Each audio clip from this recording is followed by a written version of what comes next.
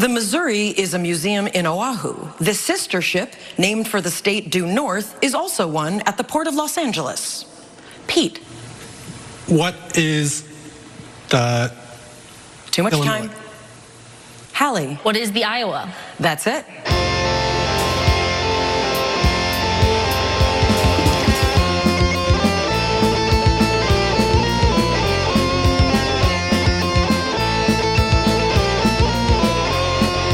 Welcome back, listeners, to Rock Hard Caucus. This is episode 94. I am Justin, and I've got Natalie here with me. Hey. We do have a guest, but before we get into our discussion with our guest, I just want to say at the top, we will not be discussing Dick Milks tonight. Congratulations on going from your shadow ban to your purgatory. A regular ban. And, well, I don't plan on discussing this, but I don't think we're going to talk about the Mike Franken thing right now. We're going to wait for another episode. Thank you for sparing us. We will be talking about it, but we aren't going to subject our guest to. Yeah. We've got other issues to proceed that we're on the labor beat still. So tonight we've got Ross Gruters here who, oh shit, I forgot to write down which union you're in, but Ross works for the railroad. So what union are you in, Ross? I'm in the engineers operating crafts, so the Brotherhood of Locomotive Engineers and Trainmen, and I also co-chair a cross-craft organization nationally of railroad workers called Railroad Workers United. Yeah, I've seen that. That's been growing because there's discontent among railroad workers that I've seen recently, and I think that's going to be the main topic of discussion tonight. That there is growing discontent. So I guess a good way to get started, since we were just talking about this before we started recording, Ross, what kind of hours do you work? Most jobs on the railroad are on call 24/7, 365 days a year. So I work all hours, and not necessarily do I know when those hours will be very far in advance. So work cooperating will get this recorded tonight without me getting called into work. Yeah. That sounds kind of unreasonable, I think, to require somebody to be available to start working at any time. Literally always. That's so fucked up. Even the scheduled jobs we have can be pretty unreasonable. Like I was on one job that worked 2 morning shifts, an afternoon shift, and then 2 overnight shifts in that order. So even some of the scheduled jobs are just absolutely asinine. Can you repeat what that schedule was? I worked a morning, another morning, an afternoon going in about 3:30, and then 2 overnights going in a little before midnight. Okay, so that's 5 days there. Consecutively, yes, 5 days. Wow, yeah, it seems impossible to shift your sleeping schedule that quickly. Maybe bleep this out, but for that. I say that half jokingly. I really do. I think a lot of folks get by on just caffeine, sleep deprivation, and they do have a growing industry around sleep. You see sleep centers that have popped up all over Iowa and all over the country for people to find ways to get better sleep, because I don't think this is just railroad workers. It's an extreme example, but I think workers all over the country are being pushed into these ridiculous schedules, and it takes a toll. And so now there's a medical profession dedicated to figuring out how we can keep people rested and get them their sleep. And sometimes that does involve prescription medication. Yeah, it does. Well, what exactly do you do for the railroad? Like, what's so important that they need you to be ready to rush into work at any moment? So the railroad as it operates today is unscheduled, and so they really want everybody at their beck and call. And what I do is I'm a locomotive engineer, so I operate a train or drive a train. So typically I would get called by the railroad. I'd have 2 hours to go in. I'd arrive. We'd get our paperwork that talks about the scope of work that we have, and then I would sit down with a conductor who's in the Smart Transportation Division, and we sort of work hand in hand to discuss the work, figure out how we're going to get it done, and then take a train, say, from Des Moines to Mason City or Des Moines to Clinton.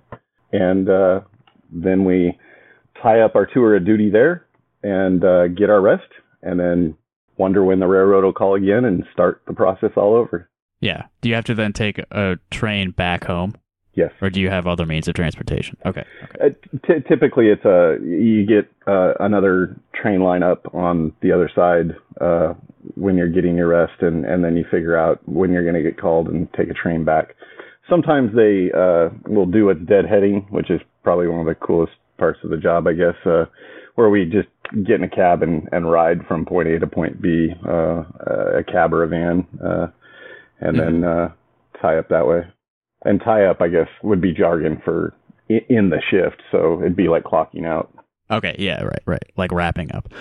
Well, now that I know that you actually drive trains, you're an engineer, we do have a couple of questions from our friend Chuck, who is not able to be here tonight.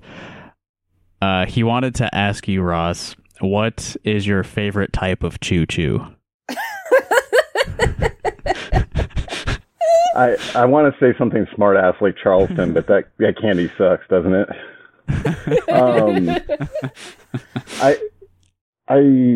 Favorite is the one that I'm not on. Sorry, Chuck. And then he wondered if you were into Thomas the Train Engine as a child. I was not. Our child, our 16-year-old, when she was younger, she got into Thomas for a good few years, and that was kind of funny to see. I think it was because she knew I worked for the railroad, but she quickly grew out of that, thankfully. Thankfully? You don't want, like... I don't want... I wouldn't want my children or anybody else listening to follow in my footsteps. Wouldn't wish this life on my worst enemies, to be honest. It's really difficult. Wow, okay. So how did you, I guess, get into this line of work? Well, much like a lot of young people, I couldn't figure out what to do with my life, and I had a number of coworkers who left the industry, left retail, and went to work for the railroad. And over the years, just a growing number said, "Hey, you would like doing this." Eventually, one of those was a good friend of mine, and I think we were at one of the Lord of the Rings movies, and I was just having a miserable time at work, and I was just like, "So, tell me about this railroad thing." And kind of the rest, as they say, is history.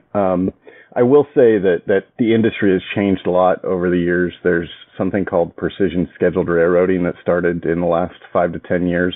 Mm-hmm. This recent. So this is like new. Okay. Yes. So the sort of the lean production that came to other industries was slow in coming to the railroad. And only recently did investment capital come in and financialize the railroads. And so that's a lot of the reason you're seeing the trouble you are now is they've implemented this 3-letter acronym, and anytime you hear an acronym from your boss, run the other way as fast as you can. The precise part of it has nothing to do with operating trains. It has to do with how precisely can we cut the operation and force workers into doing more work faster with less people. Right. And so that's what we're working under today, and that's what's caused so much of the hardships. We've lost about 30% of union railroad employees in just the last 5 or 6 years, and it might even be higher than that. But so the work is still there. The work is the same amount. You just have fewer people doing it. So that, I think, kind of sets up why and you'll probably ask about this, is why there is this growing labor dispute nationally. Yeah, that definitely sets the scene. And that term again was precision what? Scheduled railroading, precision scheduled railroading. Okay. I think that some like retail companies do that as well. And it's like kind of similarly, it's not as extreme as what you're saying as far as it being 24 hours, but it is kind of like you're on call and you never fucking know. I think that's kind of a private equity bullshit in a lot of industries. So hopefully the like pushback will start coming elsewhere as well. I certainly hope so. You have my union, BLET, is a part of Teamsters, and so you'll have UPS workers going through kind of a similar process here in the lead up to their contract negotiations in 2023. And I know that I've heard things like Ingredion, if I'm saying that right, that the commercial food workers are fighting, and we see what's happening at Starbucks and flight attendants and other industries. I think workers have just realized through the pandemic how challenging it is to go to work in these conditions, and have realized their power to fight back. Yeah. So what is the situation with, like, is everybody that you work with part of the union, or do you have a lot of people like, not joining up because it's a right to work state? So on the railroads, it's a closed shop. We fall under federal labor law. It's not actually the same labor law as everybody else. We're under the Railway Labor Act, which was passed in the 1920s, essentially to keep us working and prevent us from being able to strike. And there's 12 to 14 different craft unions across the country that work under that. And we don't have, everyone is in the union who is a laborer or has a non-management job. Okay, yeah. Does that make it, I guess, as you've seen conditions sort of deteriorate over the last 5 or 6 years, and you said you started around the time of a Lord of the Rings movie, so that's probably like early mid 2000s. So for a while things were not quite as bad, and then in recent years it's been getting worse. So have you seen, since you're all part of this union, I assume you have some kind of like meetings. So as things have gotten worse, have there been a lot of discussions among the workers about, how do we fix this? How do we resist the continuing deterioration of our working conditions? Yeah, this occurs on a daily basis in my workplace. We're I think kind of some self-reflection. I think all of us would see us as really good at bitching. We're a bunch of like we sit around and complain about our work. I mean, we've got 2 people on a train ride for 8 to 12 hours and maybe longer. We've got plenty of time to do that. Unfortunately, it's all very compartmentalized, and I think unlike some of the other labor organizations that I've seen, there's not a lot of internal organizing going on. A lot of things have been pushed to an arbitration and mediation process where we just file the grievance, and down the road, 3 or 4 years later, perhaps we'll get paid pennies on the dollar for whatever violation that the rail carriers created. And it's really disempowering. It doesn't help us realize or achieve our power. And most of those cases, I'd say maybe 1 in 7 or something, we win those, and the rest we don't. So we're playing on unfavorable terrain when we go through that process. And I think it's only recently that the job has just gotten so terrible and so just unbearable that workers have really started a lot of self-organizing and started to really think about how do we fight back. And we saw that Wednesday across the country. There were dozens of pickets that sprung up with basically a 48-hour call. Some folks put out a call to picket on public property outside of rail yards, and just a simple informational picket like that, which, I'm sure a lot of our listeners are activists and our listeners. It's your podcast. Well, they're listening to you now, aren't they? Yeah, a lot of the listeners are activists, and so that just something that simple that we would take for granted or think, yeah, this is a tool in the toolkit that we need to use.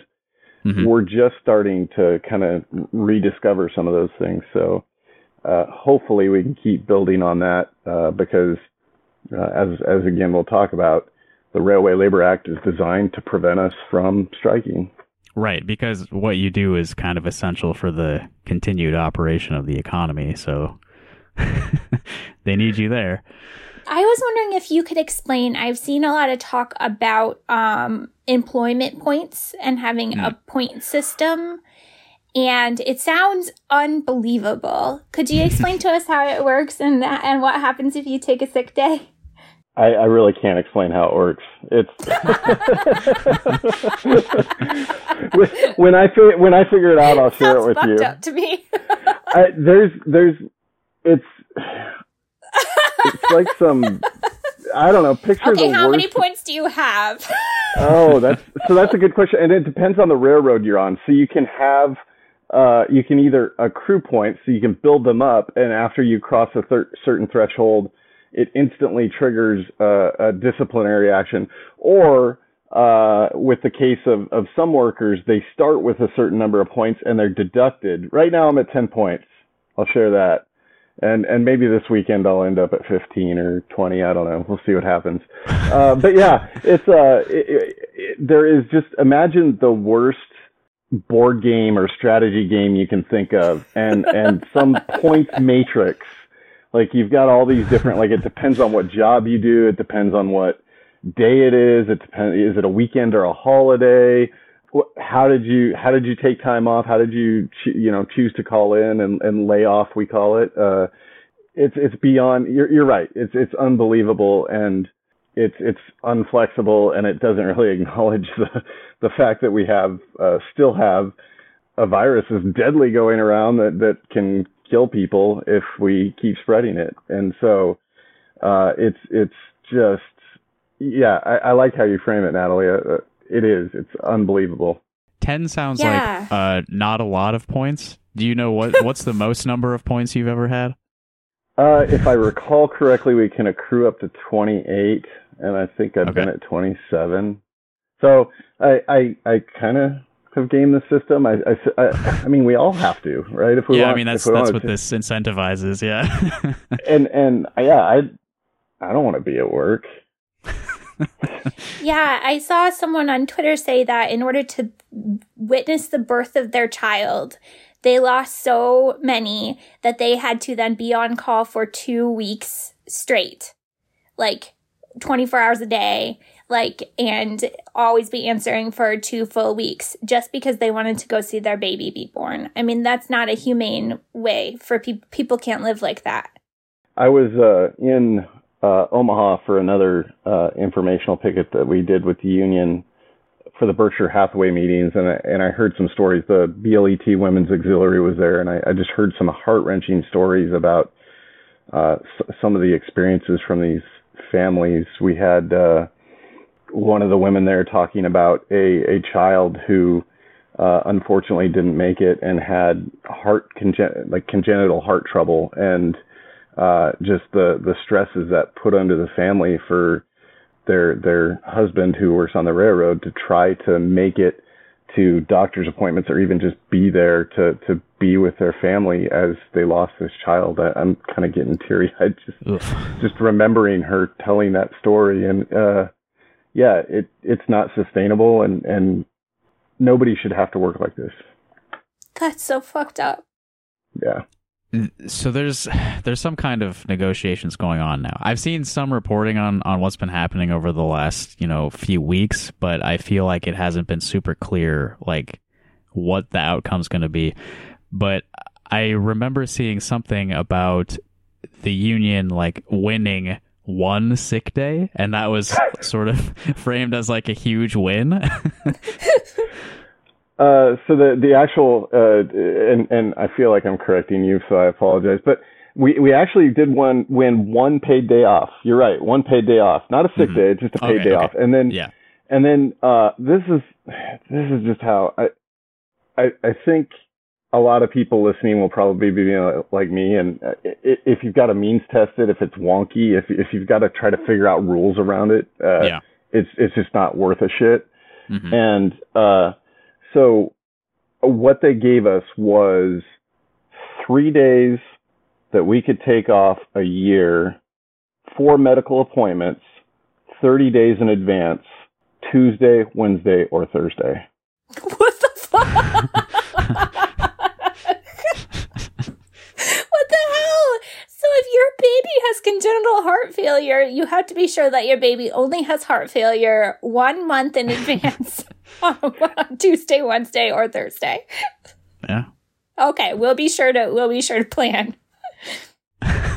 I know that the way it works right now with like doctors and hospitals is like you get to choose very specifically when you show up. Like that.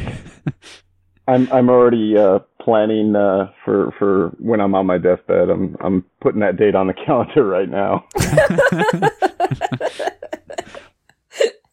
You're using an actuarial chart to plan ahead, and so you can put in for your death day. So I assume when you reach 0 points on this point system, they just fire you? So, it depends on the carrier. Under some of the systems, you accrue points, and once you cross that threshold, then they take disciplinary action. Disciplinary action on the railroad, I'll get into this, but some of them are you have the points, and then once you reach 0, that'll trigger the disciplinary action. Again, mileage may vary based on where you work, but once that happens, the attempt will be to fire you. They'll send a notice, certified letter that you'll get, and you've got to come to this investigation. You've lost your job. On the railroad, it's not uncommon to get fired, or at least what we call get fired. But the good thing is we have a union that'll go to bat and fight for us. And so when people have been fired in the past, what happens is there's an arbitration. There's a hearing. They collect evidence that is sent on to a national arbitrator or mediator who will look at the case and take in the evidence. And it's not uncommon for a railroad worker to get fired for 30 days, 6 months, a year, and eventually come back to work. In fact, there's been in the past sort of an industry around it where we can purchase job insurance that will protect us and get at least keep the roof over our head when those things occur. Is that just like putting someone in their place, kind of? I mean, it can be. I mean, we all have different personalities, so you can imagine that managers might have an axe to grind with somebody, or I mean, some of it is I don't know. I always want to blame the boss, but sometimes, we're pushed, as you can imagine, under those scheduling conditions, we're pushed hard, and sometimes mistakes can happen. And so, I'm federally licensed, to get that renewed every couple of years. And there are things like running a red signal that it's non-negotiable. There's a set penalty and time off for that, and they'll revoke your license for that period of time. I may have been unclear. So when your point system, you have 10 now. Are you on the system where it's bad to run out or to get too much? Yeah, no, you were clear, Justin. I was just trying to not reveal. I think revealing that would probably reveal who my employer is. Oh, I see. Okay. Okay. Oh, gotcha. I mean, doesn't it make it more, if you're working under these conditions where you're on call 24 hours a day, isn't it more likely that you're going to make mistakes like the red light thing? Yeah. Like, it just seems like with something as serious as a massive train, if you're exhausted, if you're working overnights and then mornings and just, it makes you more likely to make sense. It has to. Natalie, I think there's a future if you want to represent union members in the future. You're right. Like that's exactly right. No notes. Yeah, I mean, this is very similar to Stella and I talked to Chris Eby, who works for Ingredion, a few weeks ago, and it's the same shit everywhere. It's like they work you too many hours, and it's bad for your like personal life, your relationship with your family, and it's also like you're running extreme risks by like overworking people in jobs where dangerous things can happen if you are not like running at 100%. And as I said earlier, it's not just the railroad. I'm glad that came up in your conversation, because we've organized some health and safety conferences around the country with RWU, in particular, trying to build relationships with environmentalists. And it was 2015, I believe, we did one in the Richmond, California area, the Bay Area. And at the time, there were some striking refinery workers that came up and joined railroaders and environmentalists to have these conversations and organize, and found the same things. Same thing with nurses who are constantly fighting staffing issues, and we saw the strike in Minnesota here. Mm-hmm. And so this is just the way it all comes back to the C word. This is just how capitalism functions and pushes everybody to their limits and beyond. They literally do stress testing on the railroad, where they will try to flood a particular terminal with as many rail cars and trains as possible to see where the point is it doesn't function. And then once they figure that out, they'll then kind of reset the system and figure out ways to do more, and then do it again. And they'll keep pushing and pushing and pushing. And unless we as workers, whether it be on the railroad or in the medical profession or food workers, unless we stand up and start to fight back against that, they're going to keep doing it. Whew. So you said the word strike. This is, obviously a strike among railroad workers would be a huge deal in the country, because this is how stuff gets from one place to another place. It's a very important part of this whole system. And how am I going to get my cat wigs off of Amazon if you people aren't working? I just think it's disturbing that you would suggest that. I'm sorry, your cat, what? I don't buy cat wigs, I'm joking. She's allergic to cats, so that wouldn't even... I'm allergic to cats. This bit doesn't work. We need to redo this. I just wanted to make sure I heard it properly, and that there wasn't a glitch in the matrix. I'm gonna go and Google cat wigs after this, and I'm just saying, how will Americans get all their bullshit all the time? Yeah, or dumb crap. Stupid shit we order. So, I mean, supply chain has become a buzzword, right? Because we've had all the issues that have been exacerbated by the pandemic. And it's really not just the pandemic. It's just the sort of that real time, on demand, the nature of the way they've tweaked the supply chain to kind of hyper financialize it, I'll call it. And so if you picture the supply chain, let's just take the U.S. So a container comes in on ship from China overseas. It's unloaded in a port. So you've got port workers there. And from there, you have a trucker that will truck it to a train a short distance. And then it'll get loaded on the train and it'll start its way across the country. And so that's sort of where my job comes in.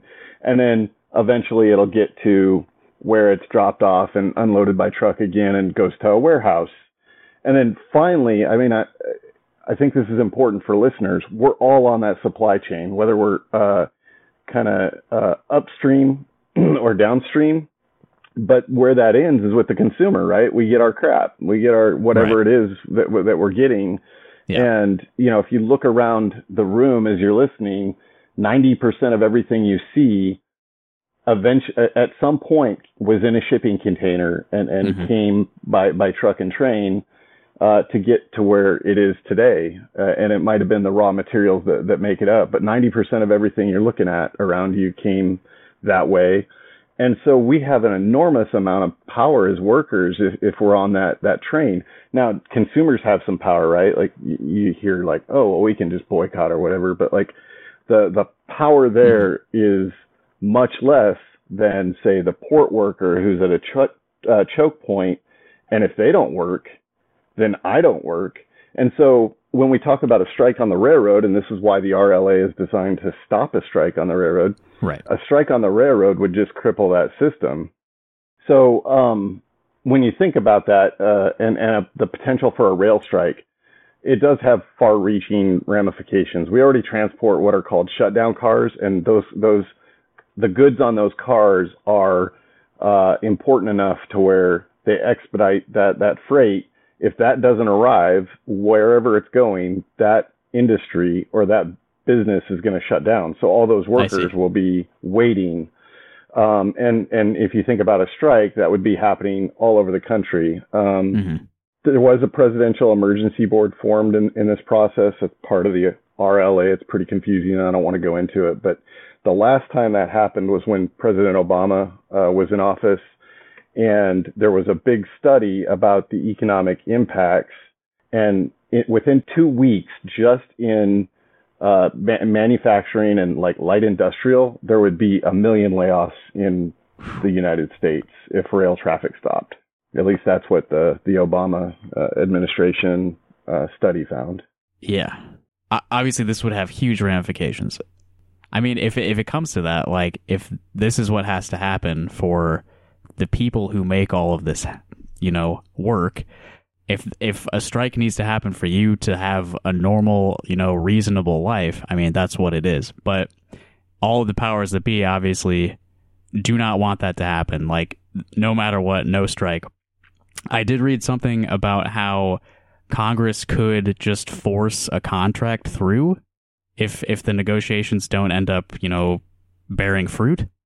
How does that work? Do you know? So right now we have a TA or tentative agreement before the operating crafts that we're in a question and answer period about, and we'll start voting on the middle of next month and know by the middle of November whether or not that passes.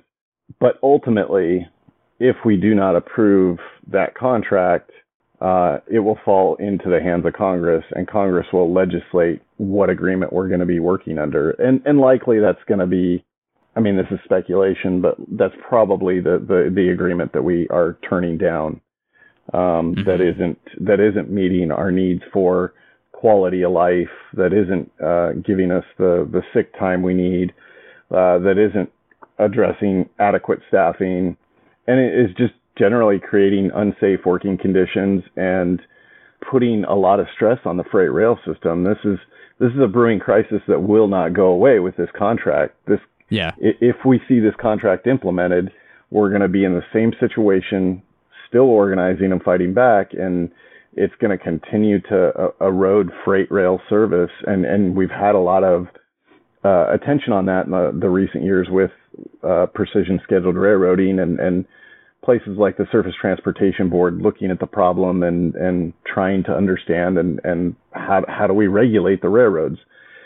The railroads are in the United States are an anomaly worldwide in that they're privatized. Right. Most freight rail systems in the world are publicly owned. Now, the companies that operate on them might be public or might be a traded company, but so privately owned. But the actual system itself is going to be a publicly owned system, and that goes for a lot of.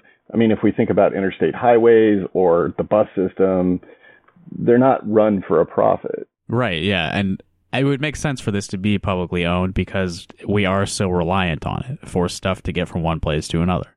Why should we not all be invested in that, collectively? Yes, yeah. So these pickets that have been going on, have you seen a lot of support from outside of the rail workers for these pickets? It's really interesting. I mean, in the media, and I'll start with the media because that's where we get a lot of our information, it's kind of been a mixed bag. There's been some good reporting. There's been some really bad reporting. Obviously, a lot of media is run for investment capital, and the richest among us are run for and by. And so you see some stories that are absolutely trying to pin this issue on us. Mm-hmm.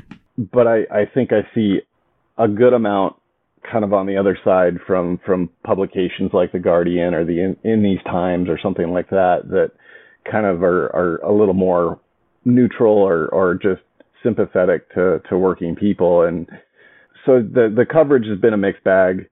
But what I will say is, in the comment sections, if you look, I feel like most people sort of inherently get it, and so yeah, I agree. This isn't completely the case, but you're going to look at the comments and it's going to be like, yeah, we get this, yeah, we're workers too, and face the same conditions, and maybe not this extreme, but so I think there is sympathy. I think the biggest misconception right now is everybody thinks that after the Biden administration sort of took that victory lap with Marty Walsh brokering a deal with the unions last Thursday, I think there was a common misconception that this is over, and it's not done yet. And I think that's why you see these pickets that kind of sprung up over the early part of this week to kind of keep reminding people that, yeah, stay tuned.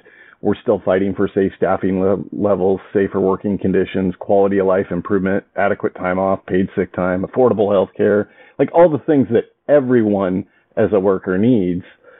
We're sort of fighting the fight for just workers in general. And yeah, it affects us as railroad workers, but these are things that we all sort of need to unite, and struggles that we all need to help each other with. Yeah.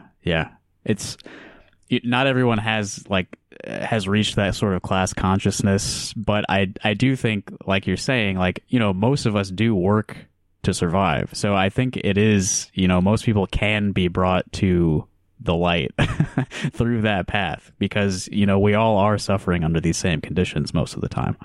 I don't think we would have seen 300 Starbucks stores across the country. I think it's around 300 or more now that have organized.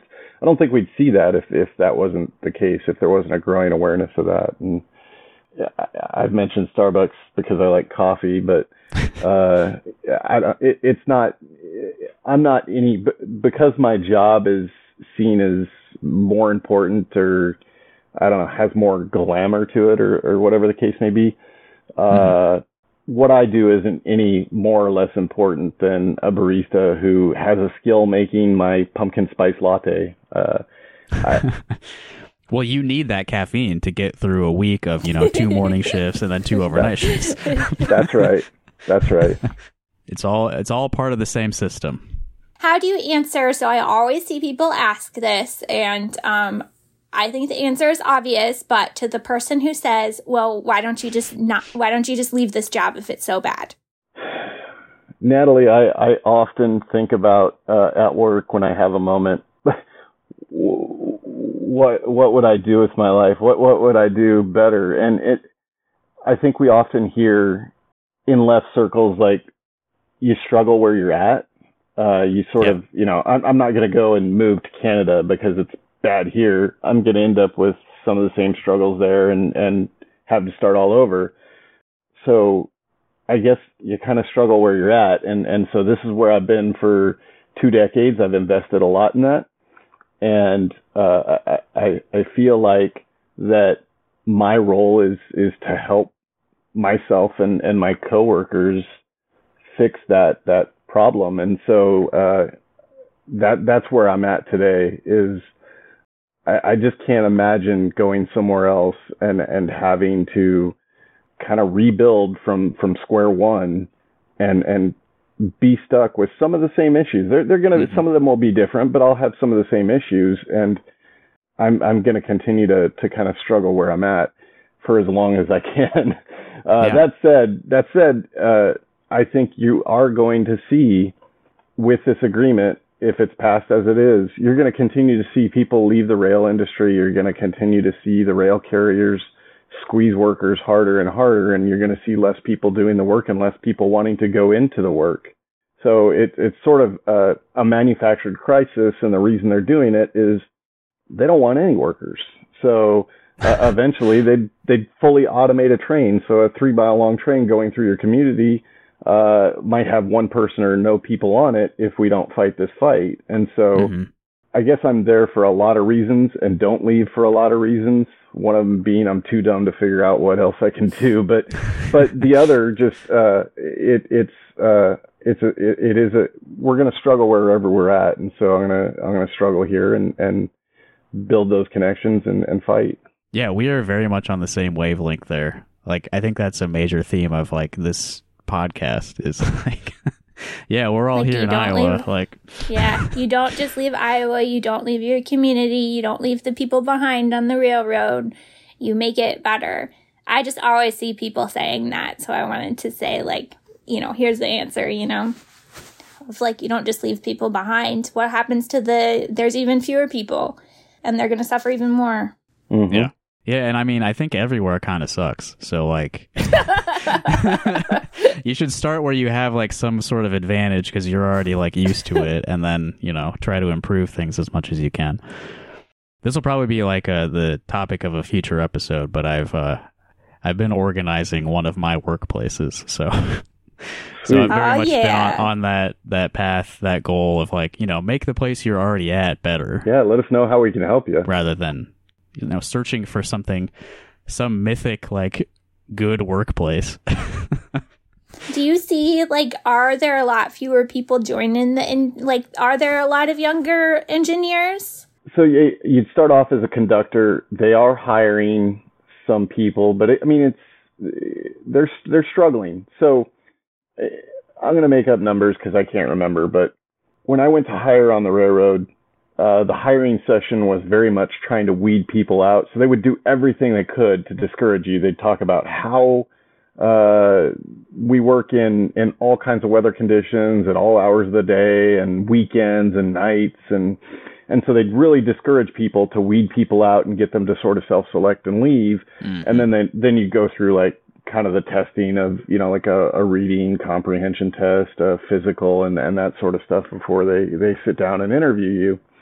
And we started with a packed room of, I don't know, probably 30 or 40 people and, eventually whittled it down.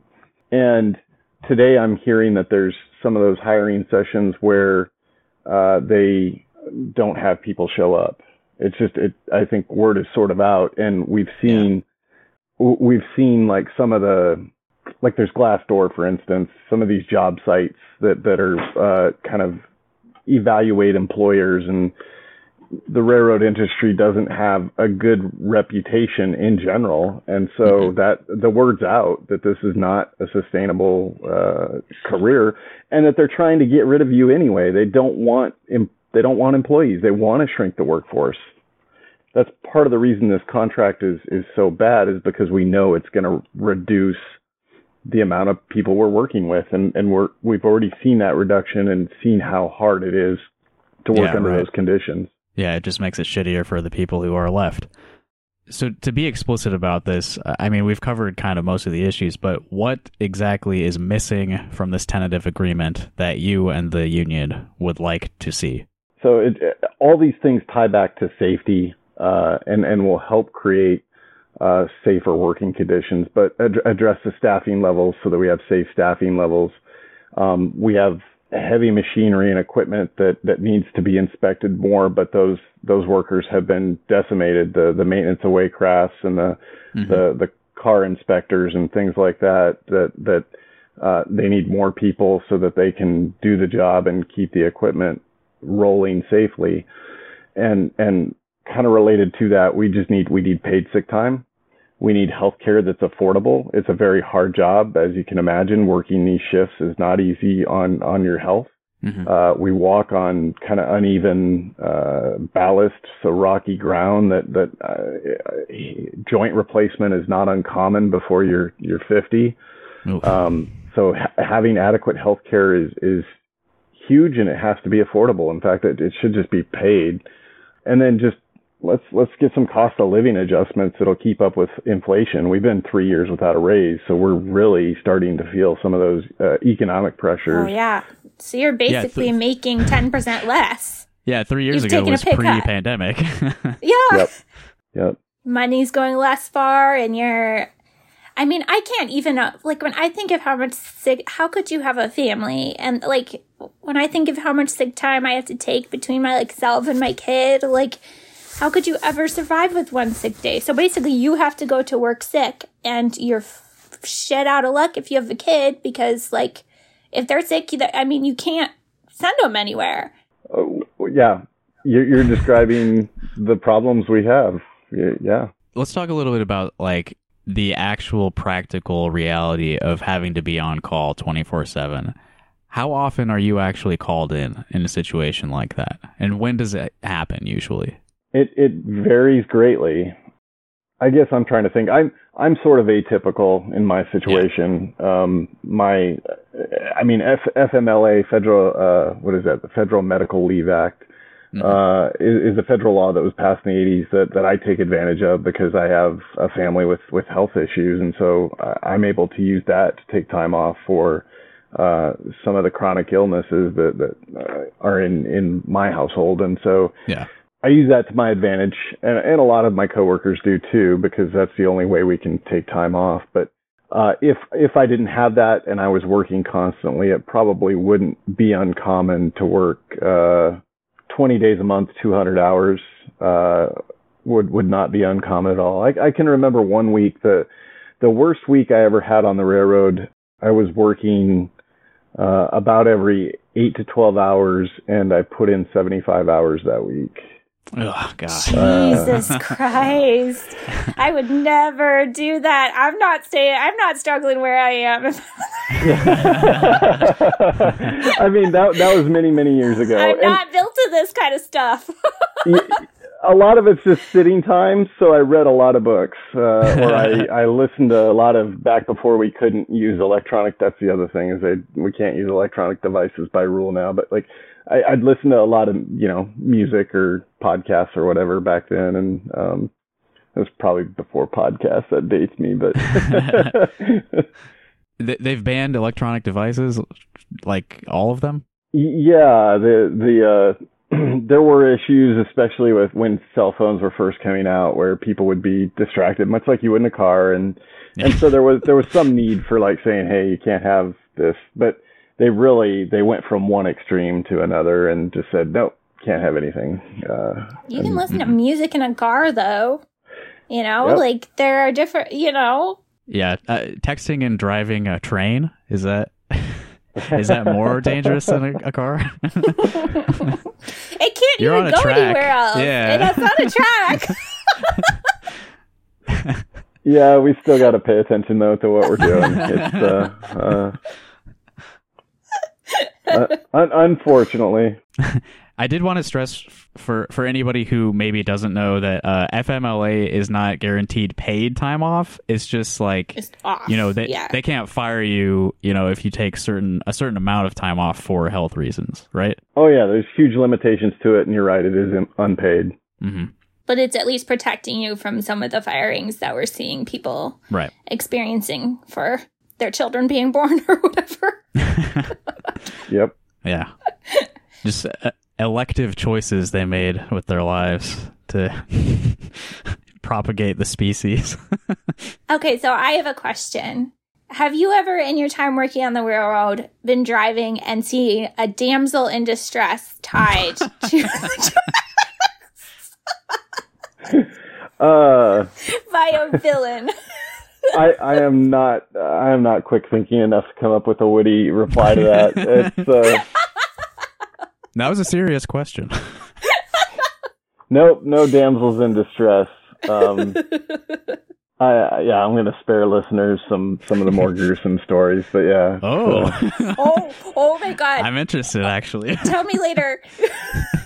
I want to know. I do have a follow-up serious question, though. Are you ever presented with a decision where you have to switch from one track to another?